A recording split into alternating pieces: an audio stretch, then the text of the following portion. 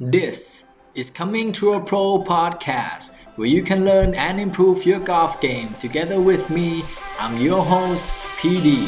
Welcome to the show.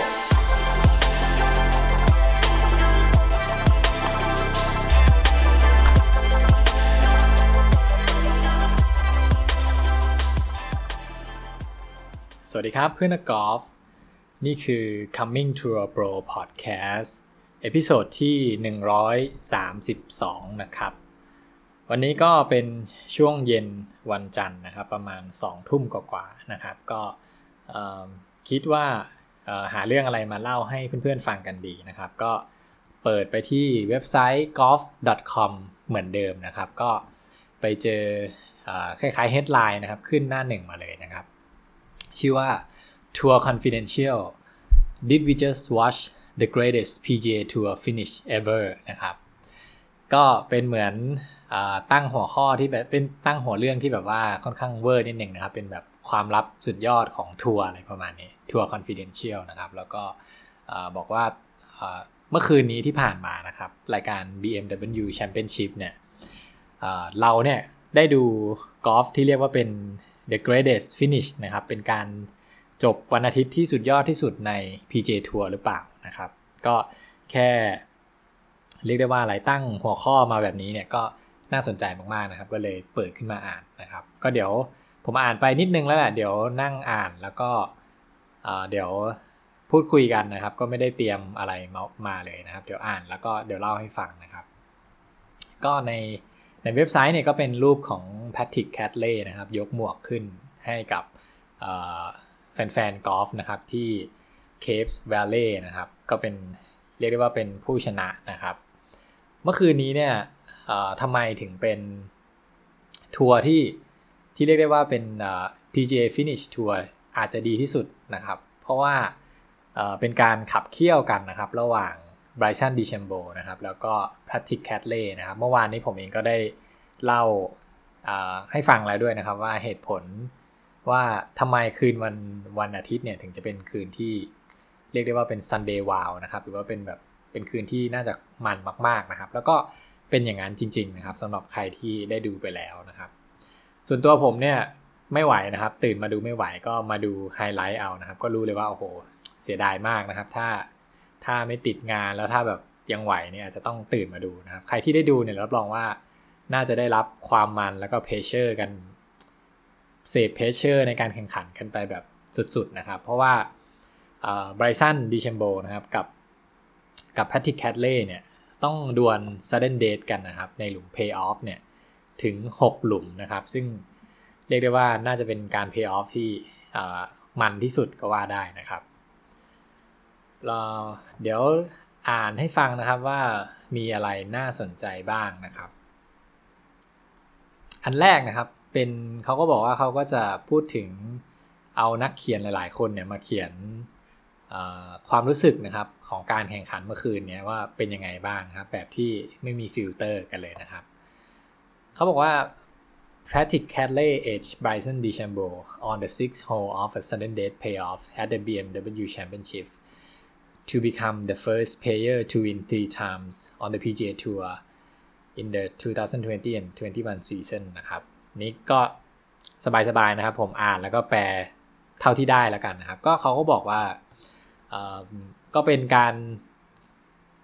การที่ Patrick Cantlay เนี่ยสามารถที่จะแบบเอาชนะ Bryson DeChambeau ได้นะครับด้วยการทำ Sudden Death เนี่ยในรอบ Playoff นะครับ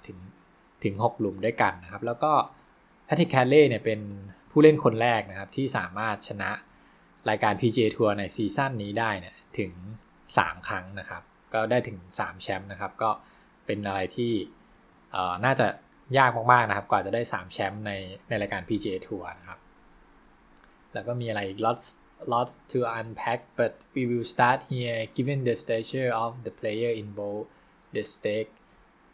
the top spot in FedEx race heading into the Tour Championship and a number of shots putts both player needed to convert down the stretch ended where does this Sunday range among PGA Tour finish in the modern era นะครับตัวนี้ก็ประมาณว่า มีอะไรที่แบบค่อนข้างน่าสนใจมากๆเลยนะครับในการแข่งขันเมื่อคืนนี้เราได้เห็นการพัดของ2ผู้เล่นนะครับไบรซัน ดิแชมโบกับแพทริก แคทเล่เนี่ยในช่วงที่แบบสำคัญที่สุดนะครับช่วง down the stretch เนี่ยเราจะเห็นแบบว่าการพัดที่มันจำเป็นต้องลงเนี่ยโอ้โหพัดกันแบบกระจุยกระจายนะครับซึ่งเป็นอะไรที่มันมากจะเห็นได้ว่าหลุม18นะครับคือแพทริก แคทเล่เนี่ยต้องเหมือนกับว่าพัดให้ลงนะครับเพื่อที่จะทำเบอร์ดี้แล้วก็ดึงตัวเองเนี่ยเข้าไปต่อสู้กันต่อในช่วง play off นะครับแล้วเขาก็ทำได้นะครับอันนี้ก็เป็นอีกหนึ่งตัวอย่างที่การแข่งขันเมื่อคืนนี้เนี่ยมีพัดที่แบบเจ๋งๆเยอะมากนะครับพัดที่จำเป็นต้องลงก็คือลงตลอดเลยนะครับแพทริก แคทเล่เนี่ยผมไล่อ่านดูนะเขาบอกว่าสามารถทำ5 consecutive putt นะครับก็เหมือนกับว่าพัดลงแบบเขาเรียกว่าอะไรในโมเมนต์ที่จำเป็นต้องลงเนี่ยสามารถทำได้ถึง5 ครั้งติดนะครับก็ไม่ธรรมดาเลยจริงๆสำหรับแพทริก แคทเล่เนี่ยเขาบอกว่าแพทริก แคทเล่เนี่ยน่าจะเป็นอีกหนึ่งคนที่เรียกได้ว่ามีmechanical แล้วก็มี mental game แล้วก็พูดถึง mechanical ในการพัดเนี่ยเป็นรูปแบบการพัดที่ดีมากๆนะครับแล้วก็ตัวเลขที่น่าสนใจเนี่ยคือทางแพทริก แคทเล่เนี่ยสามารถที่จะเกณฑ์สโตรกเกณฑ์นะครับในการพัตติ้งในสนามกอล์ฟทั้งหมดในสัปดาห์ที่แข่ง BMW Championship เนี่ยก็คือเอาค่าเฉลี่ยนะครับของทุกคนมาเฉลี่ยกันนะครับแล้วมาดูสโตรกเกณฑ์ที่แพทริก แคทเล่ทำได้เนี่ยก็คือทำได้มากกว่าค่าเฉลี่ยในสนามเนี่ยถึง 16.431 พัดนะครับ16.431 สโตรกนะครับ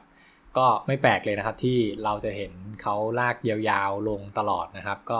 ใครที่ได้เล่นกอล์ฟแล้วเจอนักกอล์ฟแบบนี้เนี่ยน่าจะแบบปวดหัวไปตามๆกันนะครับคือไม่ว่าพัดที่แบบเขาเรียกว่าเป็นสถานการณ์ที่เป็นแบบ do or die นะครับก็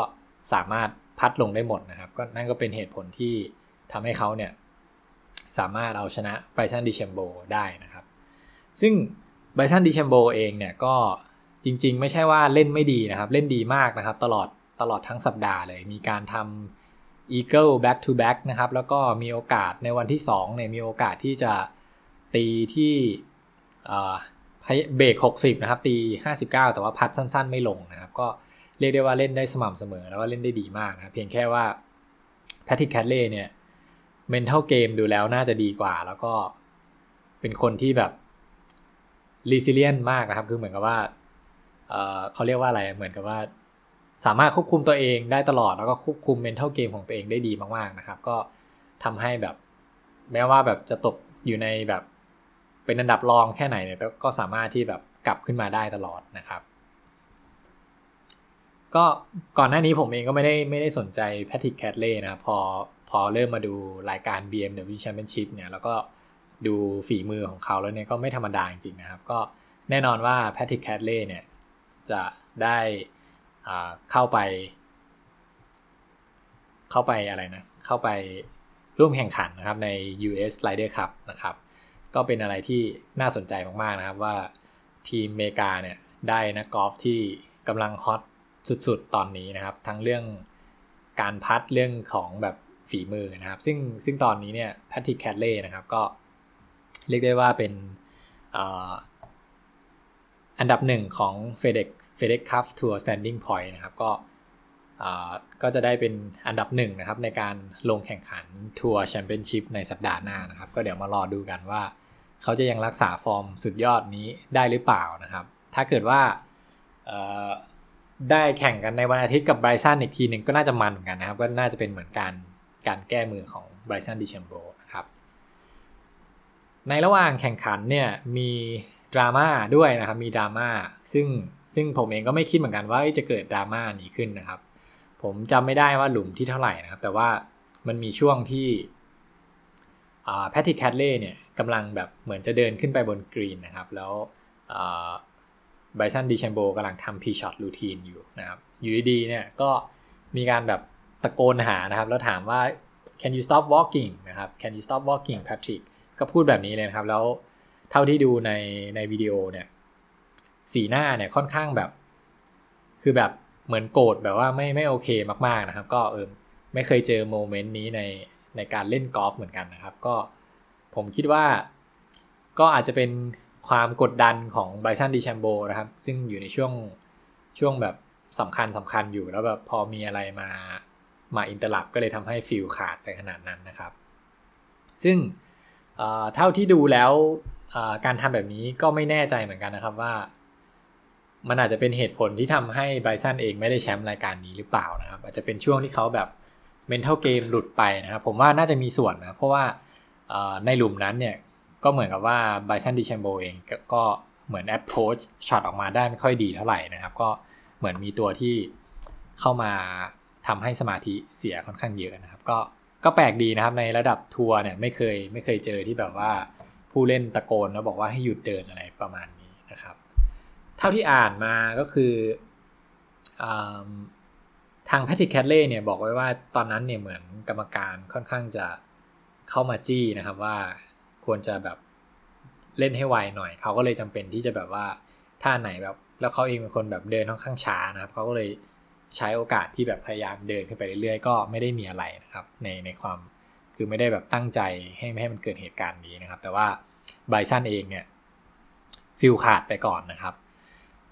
ซึ่งจุดนี้นะครับถ้าพูดถึงในทัวร์นาเมนต์นี้เนี่ยมันก็จบไปแล้วนะครับแต่มีมุมที่น่าสนใจอีกนะครับซึ่งในเดือนกันยานี้นะครับ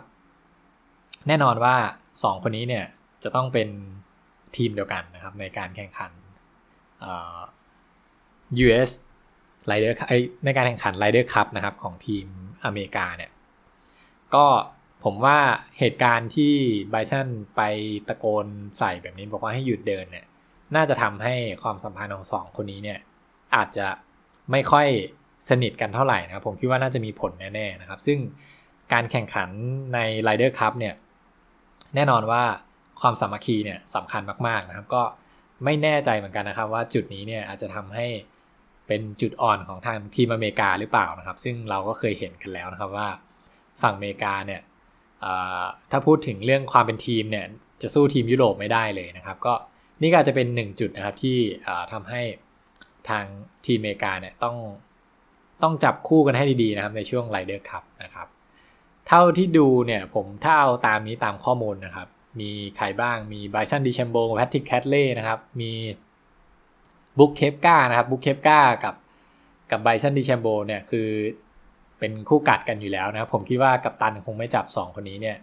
อยู่ทีมเดียวกันแน่ๆอยู่แบบคู่กันแน่ๆนะครับก็เดี๋ยวมารอดูว่าเป็นยังไงนะครับก็